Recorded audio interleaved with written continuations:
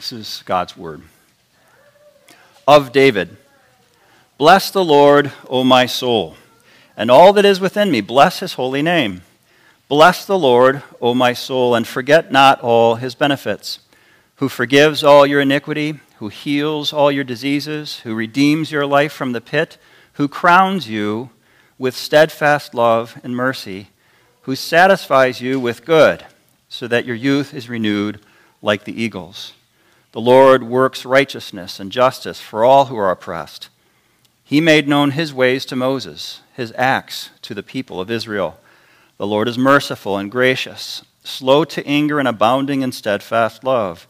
He will not always chide, nor will he keep his anger forever. He does not deal with us according to our sins, nor repay us according to our iniquities. For as high as the heavens are above the earth, so great is his steadfast love toward those who fear him. As far as the east is from the west, so far does he remove our transgressions from us. As a father shows compassion to his children, so the Lord shows compassion to those who fear him. For he knows our frame. He remembers that we are dust. As for man, his days are like grass. He flourishes like a flower of the field. For the wind passes over it, and it is gone, and its place knows it no more. But the steadfast love of the Lord is from everlasting to everlasting on those who fear him, and his righteousness to children's children, to those who keep his covenant and remember to do his commandments. The Lord has established his throne in the heavens, and his kingdom rules over all. Bless the Lord, O you his angels, you mighty ones who do his word, obeying the voice of his word. Bless the Lord, all his hosts, his ministers who do his will. Bless the Lord, all his works, in all places of his dominion. Bless the Lord, O my soul. Psalm 103, God's word. Do we take God's grace and favor for granted? Too often, we all tend to do this. And so God provides reminders that everything we have is a gift. Everything is from his grace and favor. Psalm 103 is one of those. Psalm 103 is a guide to us to make this needed correction, to stop taking it for granted and offer him praise. So that brings us to our main point. David addressed this song to his own heart. We remind ourselves to express thankfulness for God's favor. First, a personal note from David, verses 1 to 5, good reasons why to worship him, verses 6 to 18, and then everyone worship God with me, an invitation to all to join us in worshiping our Creator God, verses 19 to 22. Psalm 103 is unique because of its audience, or at least at the beginning. Rather than being addressed to God, rather than being addressed to the nations, rather than being addressed to Israel, this psalm started with David writing to himself.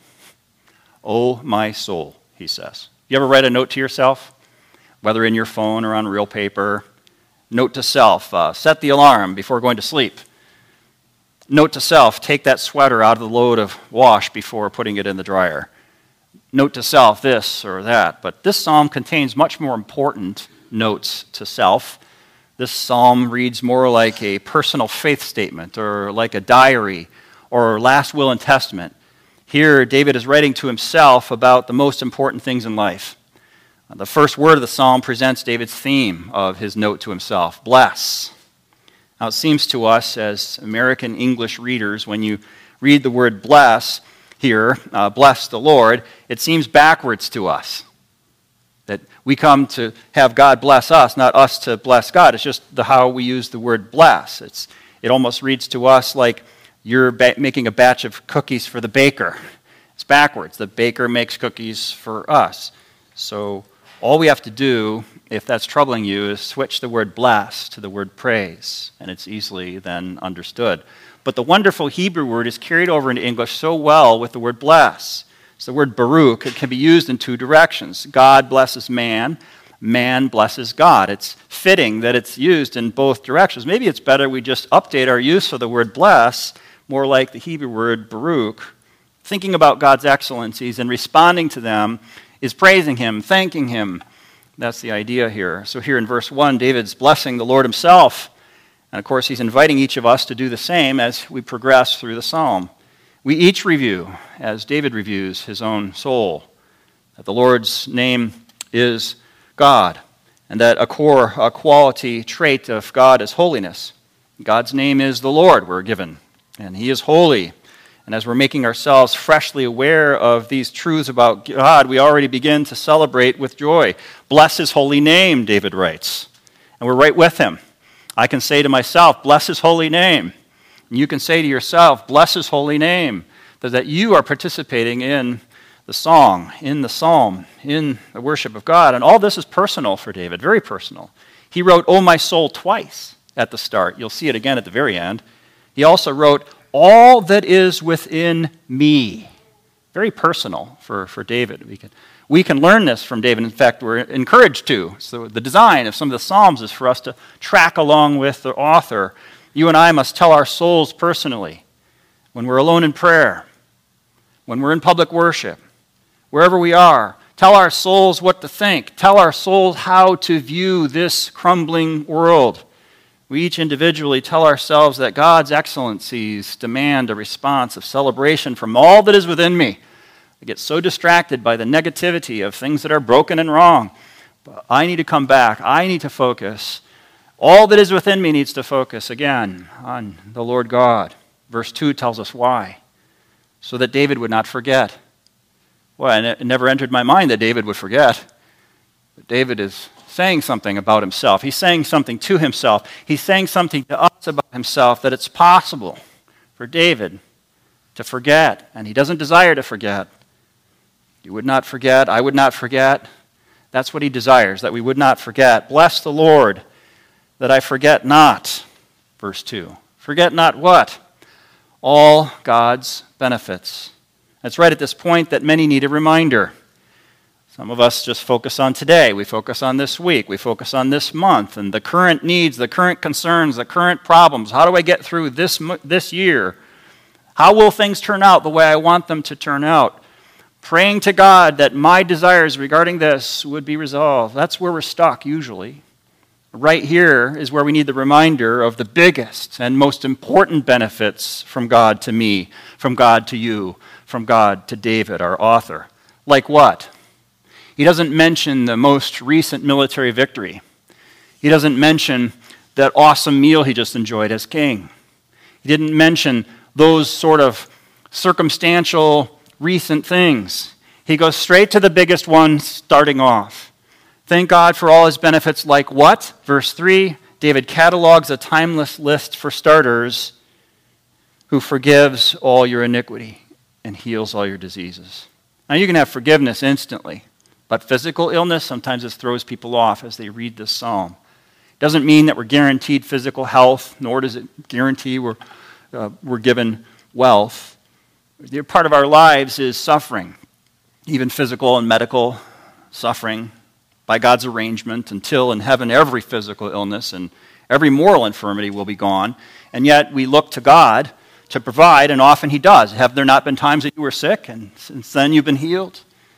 Can provide God praise and blessing for those things. And a big step is made in clearing up this and in this direction of God's provision of both of these, forgives all your iniquity and heals all your diseases, when we look to Jesus. This same Lord God sent his Son, the Lord Jesus, into the world, and in Matthew 8:16 and 17, both sin and sickness were symbolically brought to Jesus in order to fulfill God's prophecies here and elsewhere, his prophecies to love us and the people alive during the days of Jesus specifically. Matthew 8:16, many were brought to Jesus who were oppressed by demons, and Jesus cast out the spirits with a word and healed all who were sick. This was to fulfill what was spoken by the prophet Isaiah. He took our illnesses and bore our diseases. Matthew 8:16 and 17, fulfillment of Isaiah's prophecy. So David and Isaiah and Matthew and Jesus all agree on what we're looking at here, that we are not to forget the benefits of God. First, that he forgives our iniquity, and second, that one day, eventually, he will heal all of our diseases. There's not going to be disease in heaven. And so if there are some diseases left here, we accept that from him. We can still sing the psalm and pray the psalm and praise his name and bless him. See, all this is accomplished by the coming of Jesus, the ministry of Jesus, the death of Jesus, the resurrection of Jesus. So David wrote about it, Isaiah foretold it, Matthew witnessed it and wrote about it, and Jesus accomplished it. So bless the Lord, O my soul, that whatever physical maladies I have, he will one day heal all my diseases. We're not taking that for granted today. Verse 4, redeems your life from the pit, crowns you with steadfast love and mercy. Of course, this points to the Lord Jesus again. Jesus fulfilled this when he acted as our next of kin Redeemer who made all of our needs his own. It mentions here the pit. Where does your mind go when you hear pit in Scripture? Of course, there's dangers in this world that could be described with pit. We poetically could say a lot of things are a pit.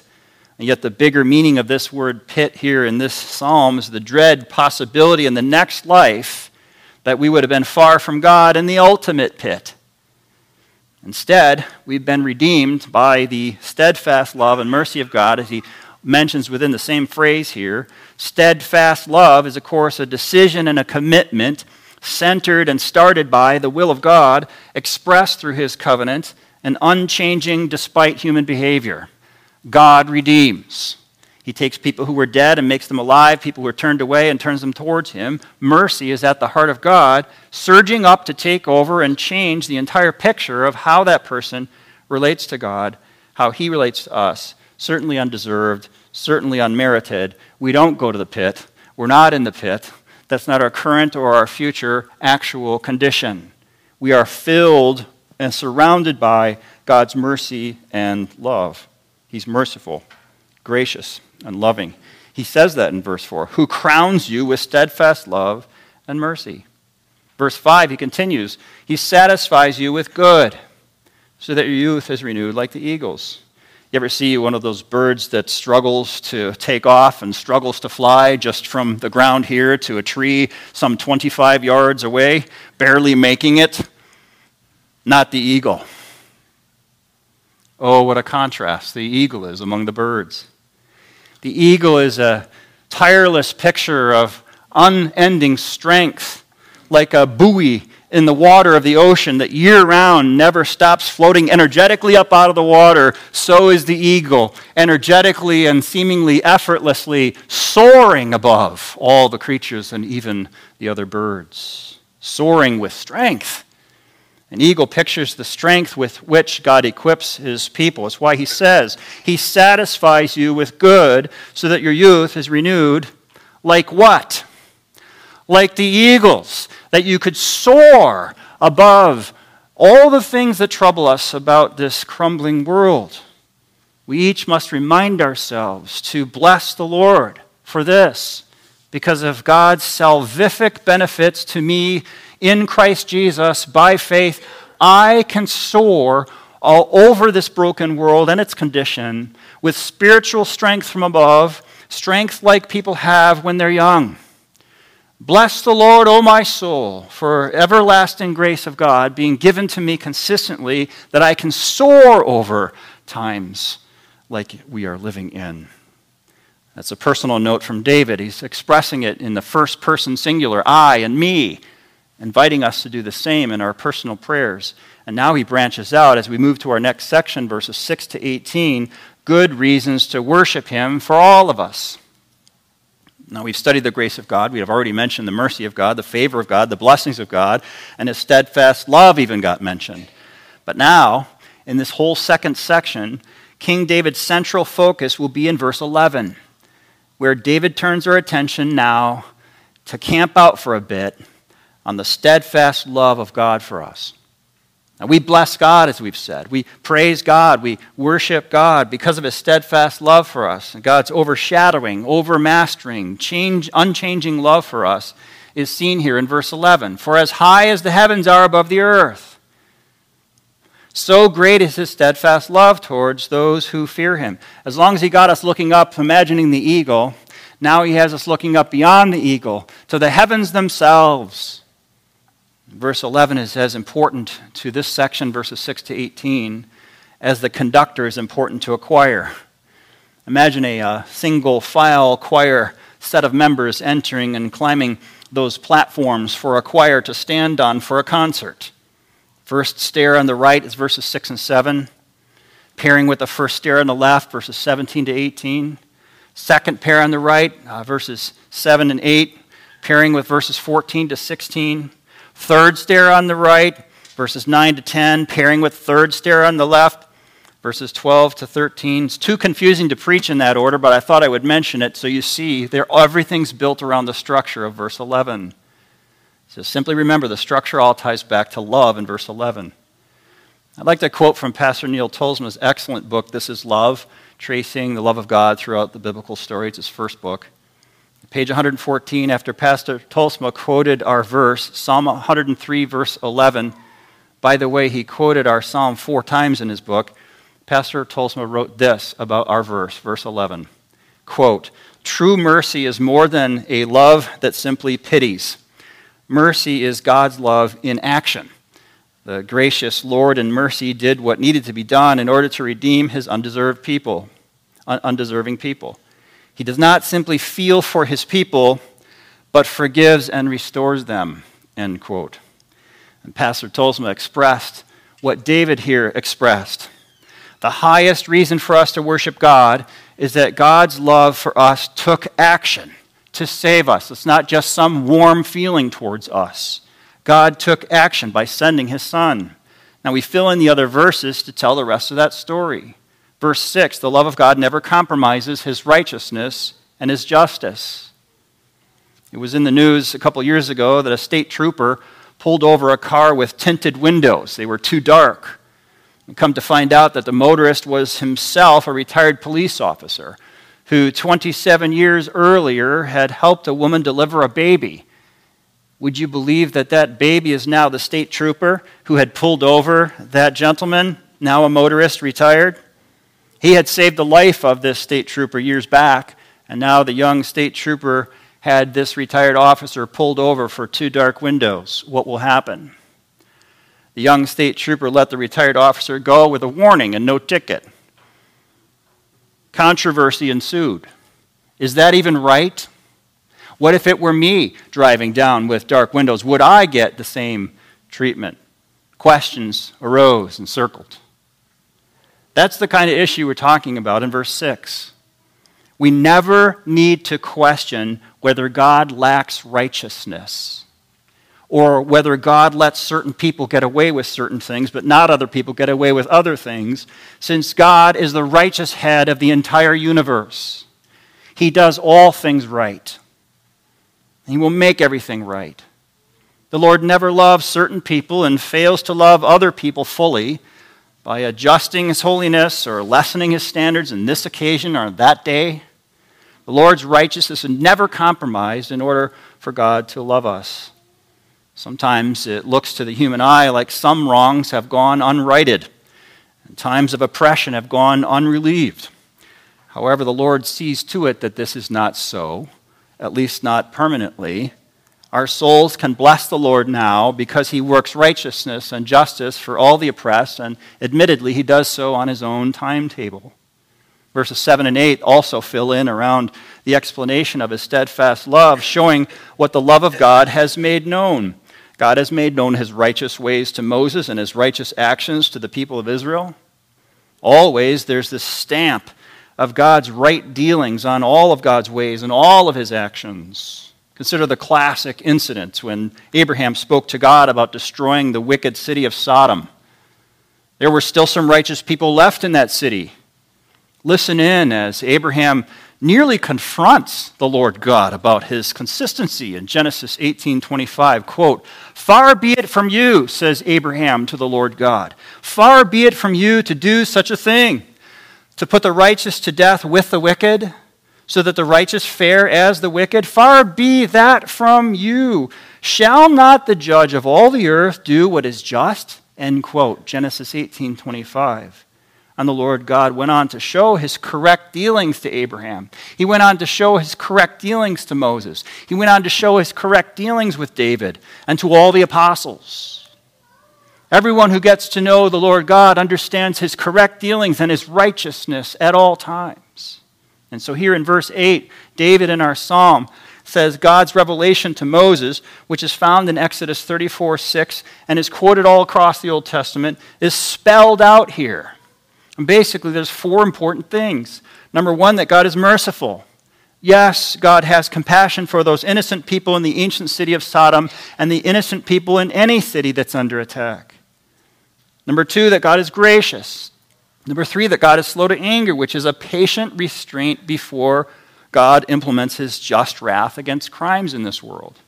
And four, that God is abounding in steadfast love, and that's a character trait of God that's always present and never changes. God is love. God is steadfast love. God is, as our verse says, abounding in steadfast love. God is abounding in steadfast love that takes actions to redeem his people. Verse 9, David states the same truths in a different way. This time, the truth about God's loving character is seen in how God does not deal with our sins, kind of like how we sometimes do. Verse 9, our loving God is not always chiding. He's not always keeping his anger forever. Verse 10, our loving God is not dealing with us according to our specific faults, not repaying us according to the perverse bent of our inner natures, to say it another way. Then verse 11 is, again, our central theme about his love. Then verses 12 and 13 flow out of verse 11 as an alternate to the nots of verses 9 and 10. Here David wrote the way God does deal with us in our sins, verses 12 and following. So verse 12, as for our willful actions of rebellion, whenever we know it's wrong and we do it anyway, God takes those transgressions of ours and he removes them from us as far as the east is from the west. Verse 13, in sharp contrast to verse 9, where God will not keep forever his anger against us in his role of our judge. In verse 13, his permanent status towards us is revealed in his role, not as judge, but as father. As a father shows compassion to his children, so the Lord shows compassion to those who fear him. He moves on to verses 14 to 16, where he knows our frame. That is, he knows our process of formation, how fragile it is and was. He knows our weak condition. That is, namely, to put it in one word, dust. He knows our limits. That is, our days of life are brief as the lifespan of a blade of grass. He knows our weaknesses, that our best moments are as fleeting and fragile as a wildflower in the field. He knows us in our brevity, like wind passing over and then it's gone. He knows our impact is like a blade of grass. Its place remembers it no more. Now, is that depressing? I mean, so what? Why is this being expounded right here in this psalm in the Bible at all? Why is that being expounded? Our utter fragility. Because of the contrast with verse 17 and what follows. God has a contrast to point out to us, and he had to show us our frailty to show us something else. In sharp contrast to all of our weakness comes God. Because God knows us in all of our utter weakness and extreme frailty, he has chosen to reveal to us his stability, his unshakableness, his strength, his impact, his enduringness, namely his steadfast, loving, merciful, righteous dealings with us. In verse 18, the Lord sees to it that not just his steadfast love, but also his righteousness are towards those who live his covenant. So put it all together, verses 17 and 18 read beautifully like this. But, in comparison to our weakness, but the steadfast love of the Lord is from everlasting to everlasting on those who fear him, and his righteousness to children's children, to those who keep his covenant and remember to do his commandments. In verses 6 through 18, we have good reasons to bless and worship the Lord, that despite our weakness, a condition of dust, his is an everlasting to everlasting steadfast love that nothing can stop. Good reasons to worship and bless and praise him. Brings us to our last section. Everyone worship God with me, verses 19 to 22. Verse 19 now asks, how are we to interact with this one, this Lord God? How are we to interact with one who has, quote, established his throne in the heavens? How are we supposed to relate to one whose kingdom rules over all? What is our response to be to the one who rules over all? How should we relate to the one who gives life and health and breath? Should we bow down on our knees, on our faces? Should we stand and sing? Should we paint a large painting on the side of a barn or a bigger structure if we can get one? Should we put together an impressive display of airplanes flying in certain formations and designs in order to thank God? Should we all write individual poems? Should we build a large cathedral for God and gather everyone in one place? How are we called to respond to this God? Does God have any instructions for us through King David? Maybe here would be convenient. The answer is given by God in his condescension and graciousness to us. The answer starts with observing the angels in heaven. Well, that seems fitting. The need creatures who daily observe the protocols of God's presence and God's worship. We need them to show us what's appropriate as we seek to relate to such a lofty being as the God of heaven and the King over all. Basically, the lesson from the angels comes this way. We respond to God, however God wants us to respond to God. We read carefully in verse 20 and we get exactly that. Bless the Lord, O you his angels, you mighty ones who do what? Do his word. Obeying the voice of his word. The angels teach us to do God's word. We must keep obeying the voice of God's own word. In other words, we must do whatever God says to do in relation to him. In other words, we don't get creative ourselves. We don't make stuff up for how to worship God. Whoever thought of an air show of airplanes swirling around to praise God? He didn't ask for that. Whose idea was that? Let's scratch that one. That's never going to be enough or acceptable. What has God asked for? How does God want us to worship him in response to his grace and mercy and steadfast love? Verse 21, he gives us exactly that answer. Bless the Lord, all his hosts, that's the beings of heaven, his ministers who do his will. Verse 22, bless the Lord, all his works, all in all places of his dominion.